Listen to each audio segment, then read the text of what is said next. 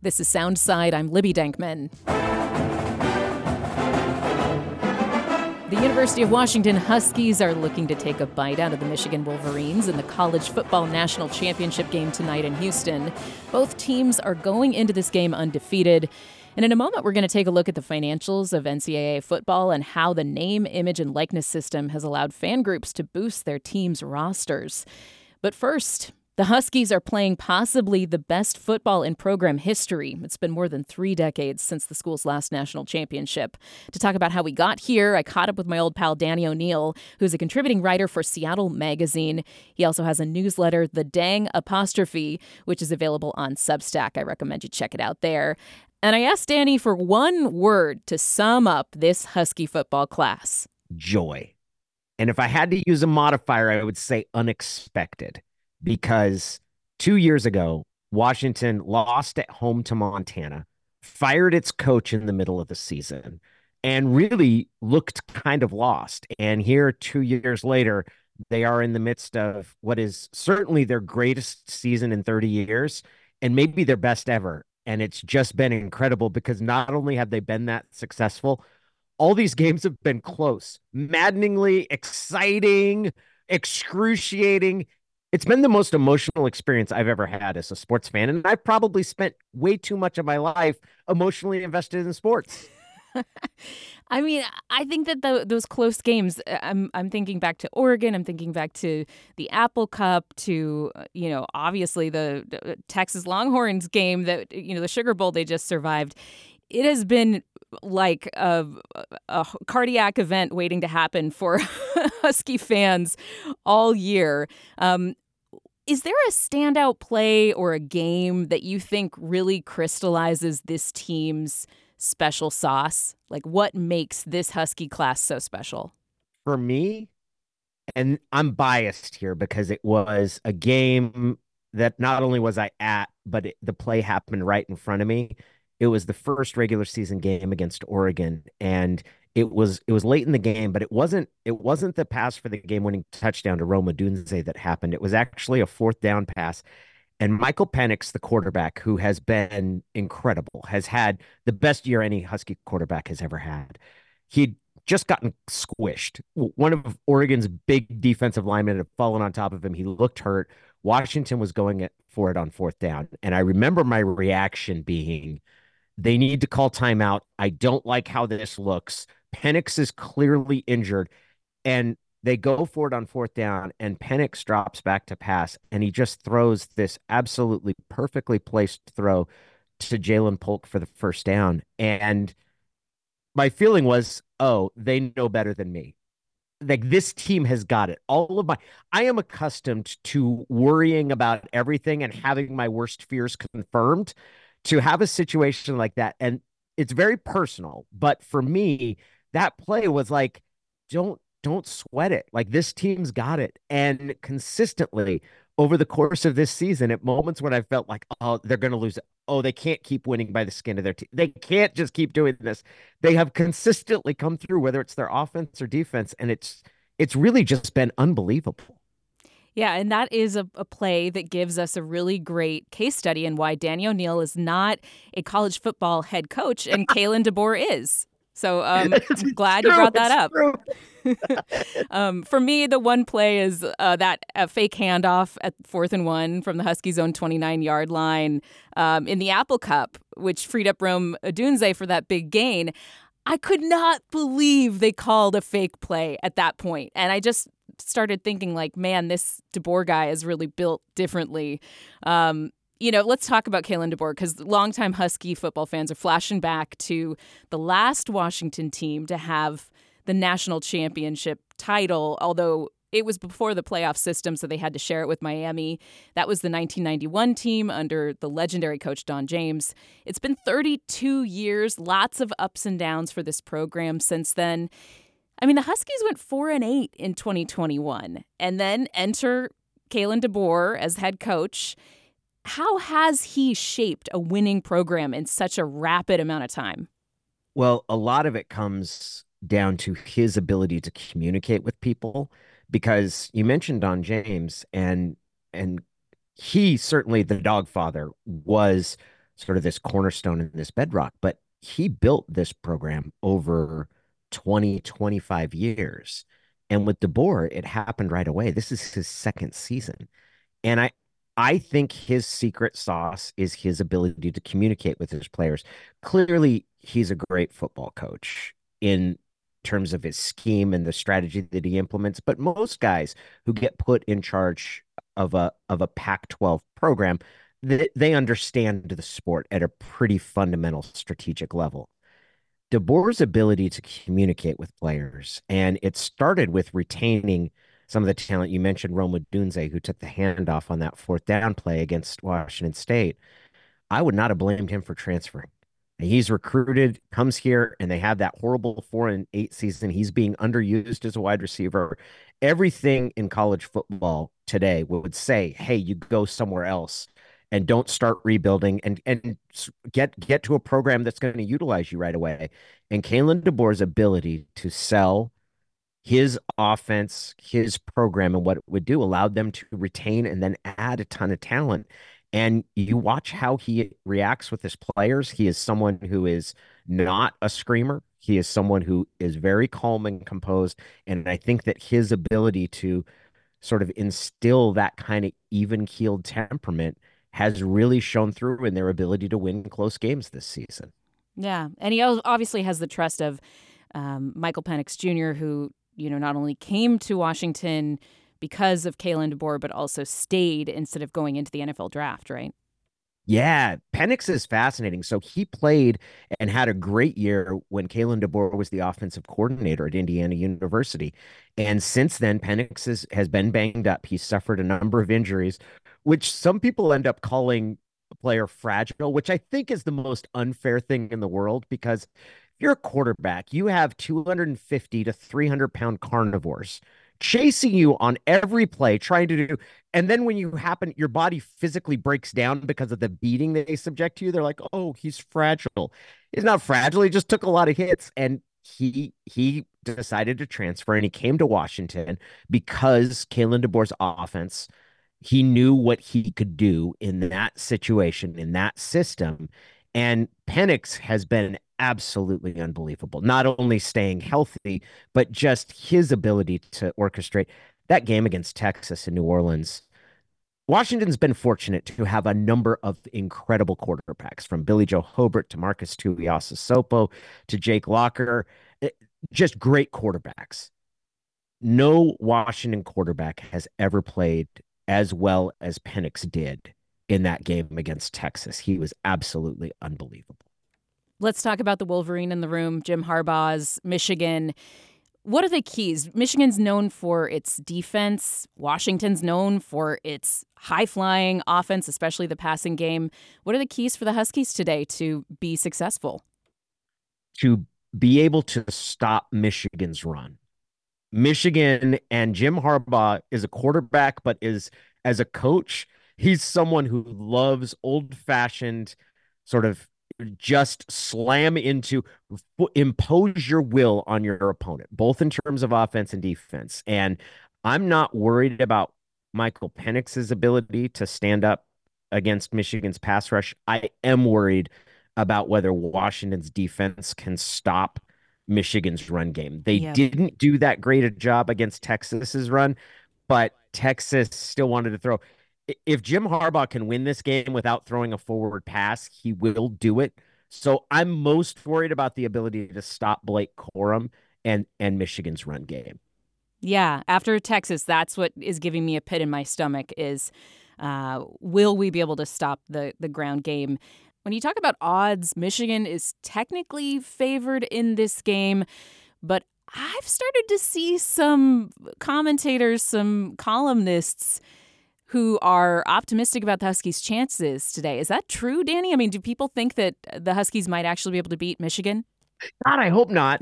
Everybody's been overlooking Washington all year. They beat Oregon in the regular season. Oregon gets favored by 9 points in the championship game.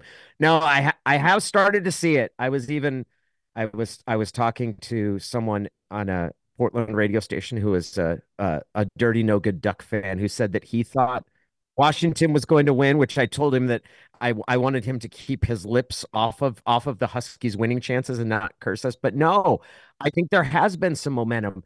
Washington has the best quarterback in this game. And I also think they have the best receiver in Roma Dunze. And they've gotten a ton of experience from players who decided to come back. And I think they've got a great chance in this game. I know Michigan is favored by 4 points, but I stopped doubting Washington's ability to come through in these games right about the time they beat Oregon for the second time.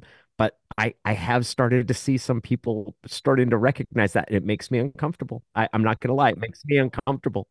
I know. I like the underdog position. Like you mentioned, Danny, like we've been the underdog this whole second half of the season looking towards the national championship. And I would way rather be in the underdog position again. So everybody just quiet down about the Huskies. Don't talk about us. Keep sleeping on us. We're we're just gonna put our heads down and do our business. Yeah, exactly. Danny O'Neill is a contributing writer for Seattle Magazine, and he has a newsletter, The Dang Apostrophe, which is available on Substack. Go and check that out on Substack. Danny, thanks very much for being here, and go Dogs. Libby, it is great to talk to you. And yes, go Dogs, get the Wolverines. Now, like Danny mentioned, the University of Washington Huskies are somewhat of a surprise contender for the College Football National Championship. One of the reasons for their success may be thanks to a new gray area tactic that helps teams recruit and retain players. They're called fan collectives. All 4 teams in the college football playoffs this year, Texas, Alabama, Michigan, and yes, Washington, have active fan collectives. Washington's largest is called Montlake Futures. David Farenthold and Billy Witz are reporters for the New York Times, and they've been digging into fan collectives. Hi, David and Billy. Welcome to the show. Thanks for being here. Nice to be here, Libby. Thanks for having us. So, Billy, I want to start with you. Tell us, what exactly is a fan collective, and what is their goal in college football?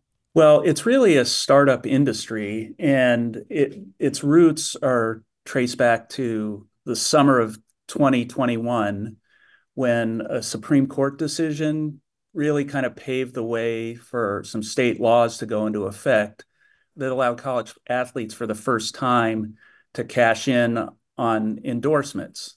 This was something that had never been allowed under NCAA rules because it felt like it interfered with the concept of amateurism. But as the business of college sports has become bigger and bigger and bigger, it was harder to justify millions upon millions of really billions of being produced in college sports and athletes not being able to cash in on that in some ways, even if it's just like a percentage of jersey sales or something like that. So when this was allowed, it was essentially a startup industry, which with very few rules and guidelines. And so what sort of became a more efficient way to direct money to players was the start of fans joining together and pooling their money and then distributing it that way to try to get better football players or basketball players. So they're basically rich fans who really want to see the team succeed, and they have a way to now directly pay these players to play for a specific college team. I mean, it's a really remarkable development in the world of college sports. And David, as somebody who's covered nonprofits for a long time, I'm curious, how does a collective of college sports fans compare to the kind of charities and nonprofits that you usually look at?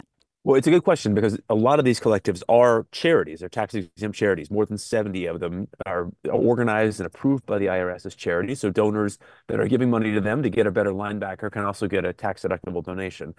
Now, that is different than a lot of the charities I write about because it should be. Charities are about serving the public good. The money is tax deductible because it's seen as serving the public, not just the interest of a private few. And so paying linebackers is not an acceptable use of charity money. One of the big crises in this field is that the IRS, which is a notoriously lax approval process for new charities, approved all these groups, these collectives as charities, and then turned around in May of this year and said, hey, wait. This isn't charity. This is not an acceptable use of your money, even if you're paying the linebacker to go do some volunteer work. The point of your charity is to pay linebackers and not to serve the public good. So they're now caught in the situation where the IRS hasn't come to these groups specifically and said, hey, you need to change, but it said the whole industry needs to change, and people are trying to figure out how to do that. And to be clear about how these fan collectives work, I mean, nominally, are they paying players to just be really good football players for a college team? Is it a direct pay to play relationship, or is there something else going on here, David? Well, yes, they are not nominally pay for play. That's still prohibited by the NCAA. So instead, they are paying the players for some service. But what makes it sort of a wink and a nod, it really is pay for play because they're often paying the players far, far more than they would pay anybody else to do the same service. Just to give you kind of an extreme example that illustrates the whole industry, we talked to somebody who ran a collective at Michigan State who said, yeah, I pay a football player $750,000 a year. And nominally, I'm paying him for charity work. I'm paying him to help my charity. But what the player actually did was make one social media post per month, which the guy who ran the collective admitted was not even that useful. So yes, nominally, they're paying them to do charity work or other work for the collective. But in practice, they're paying them to come to their school because they're paying them far more than they pay anybody else to do the same task. And also what's interesting too is that the NCAA has basically abdicated on a key element here, and that's looking at what fair market value is. For years, and it's actually still on the books, that if you have an outside job as a college athlete, you're required to be paid the fair market rate. And that was, to prevent, somebody being paid at $100 an hour to watch sprinklers go on and off. The NCAA has specifically said in this case that fair market value doesn't apply. So there's really no standard of whether, that social media post, might be worth, $10 or $100,000. Billy, how has this system of fan collectives changed the way that players in college football approach the game? I mean, we talked about the fact that for many, many years, teams and schools were making a lot of money off of these young players without the players seeing much of anything besides scholarships. Now they can get paid. What are they saying about how it's changed the way that they approach the game and what it means to their lives? The typical recruiting process prior to this would have been, a player would ask coaches, okay, where do you see me fitting in? Am I going to be playing right away? And things like that. How am I going to develop so that I can be a pro down the road? Those sorts of things. Now, coaches tell us that the first question asked is, what's my NIL deal going to be? And I think what we've even seen, more recently is that, Washington put together, they don't have, their collective doesn't have, Montlake Futures doesn't have the same amount of cash that, say, like a Michigan or a Texas or Alabama is. So they had to use it very strategically.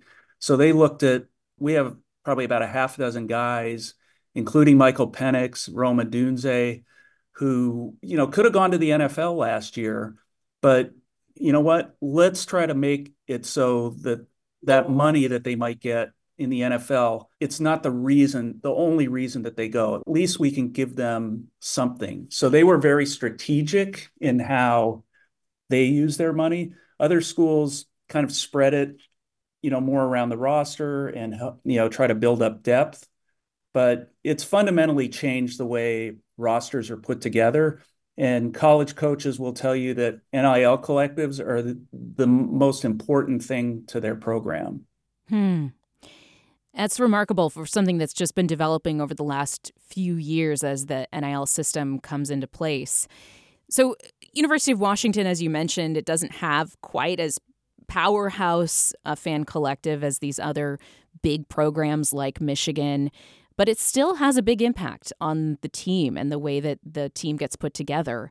What are some of the drawbacks for college football overall that you could see? I mean, while players may be getting paid, there's also sort of a certain amount of lack of transparency, right, David, that you have reported on when it comes to actually finding the value for your labor.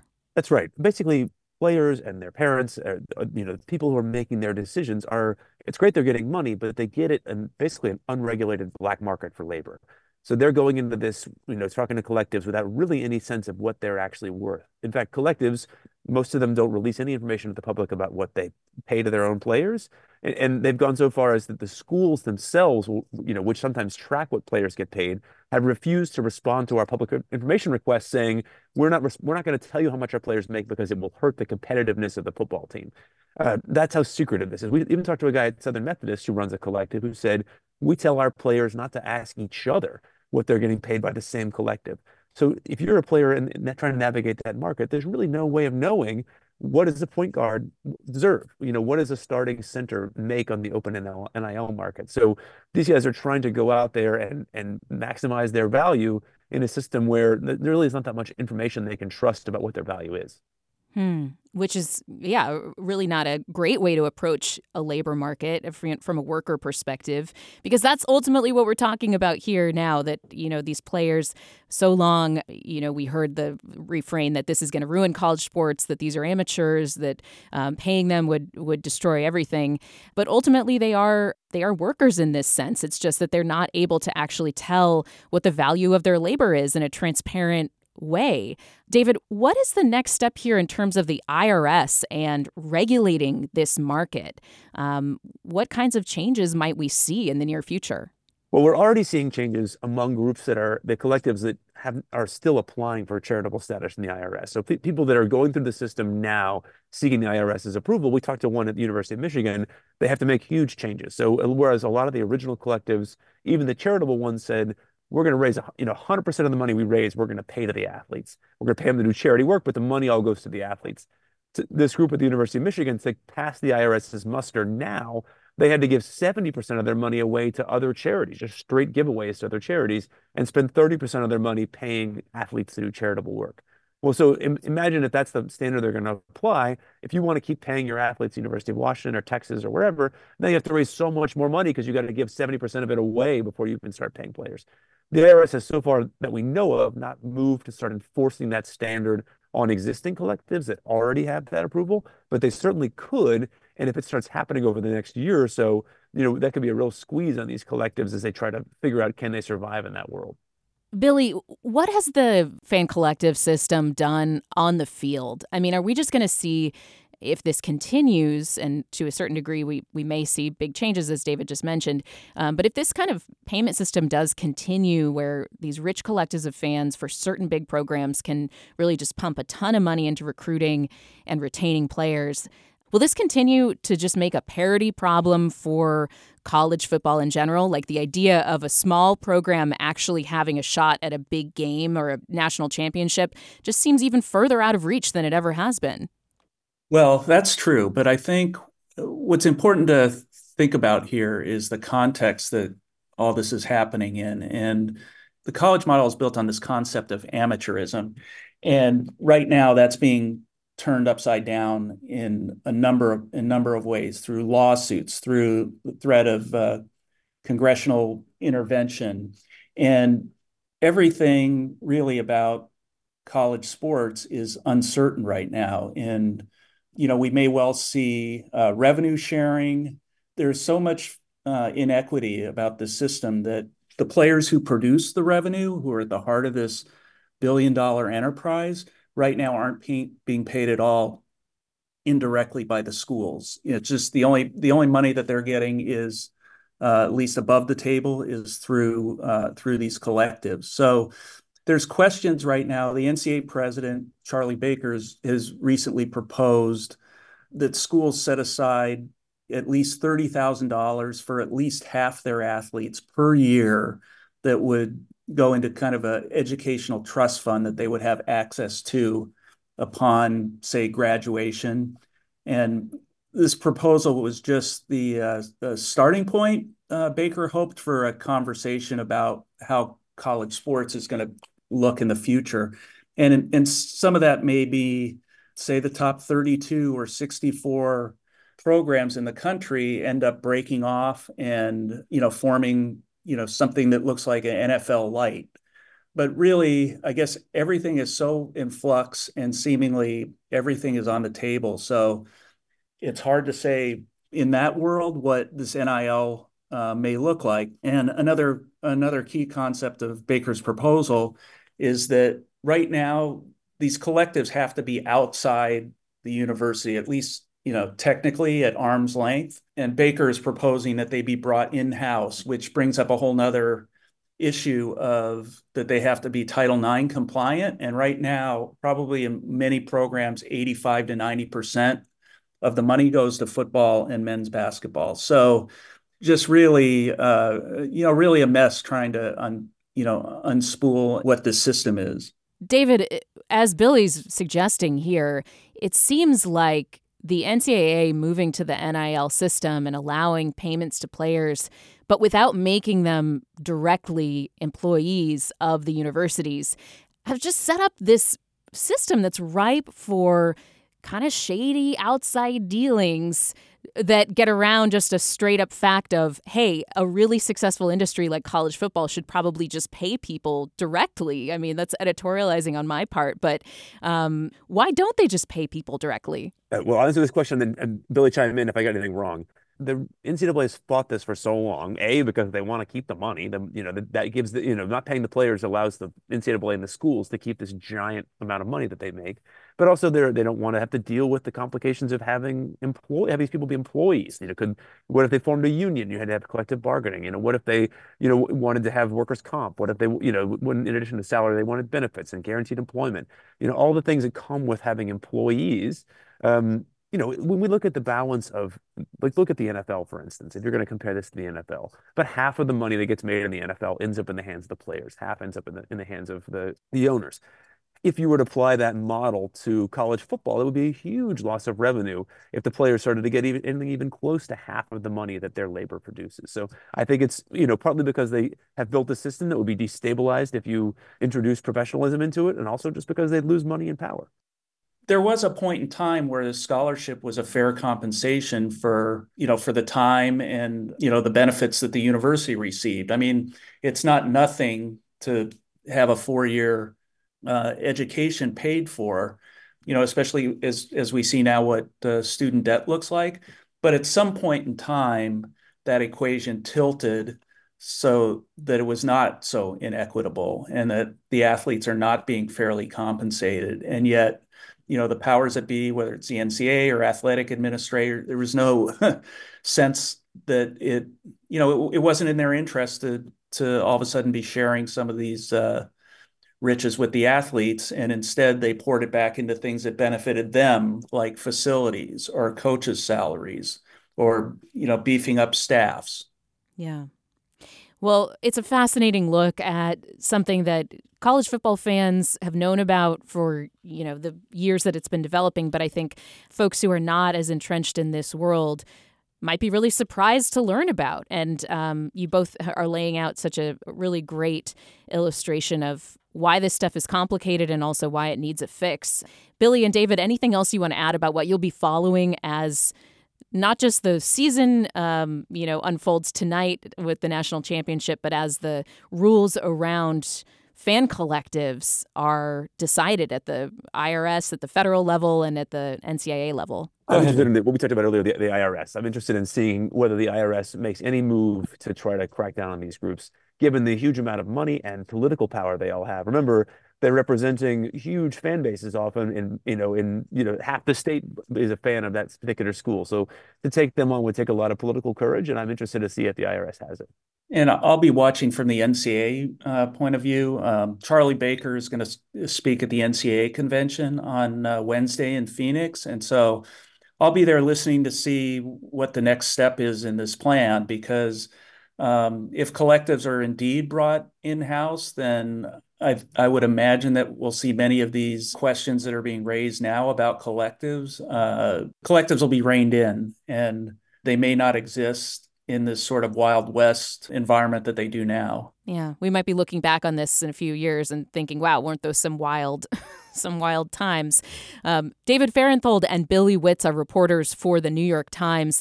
Thank you both very much for your work and for joining me. Nice talking with you, Libby. Thank you. Thanks for listening to Soundside. And hey, this show is only possible because listeners support us. If you are able to give right now, check out the show notes for a link to donate. And don't forget, you can listen live on KUOW 94.9 FM Seattle at noon and 8 p.m., Monday through Thursday, or anytime online at KUOW.org.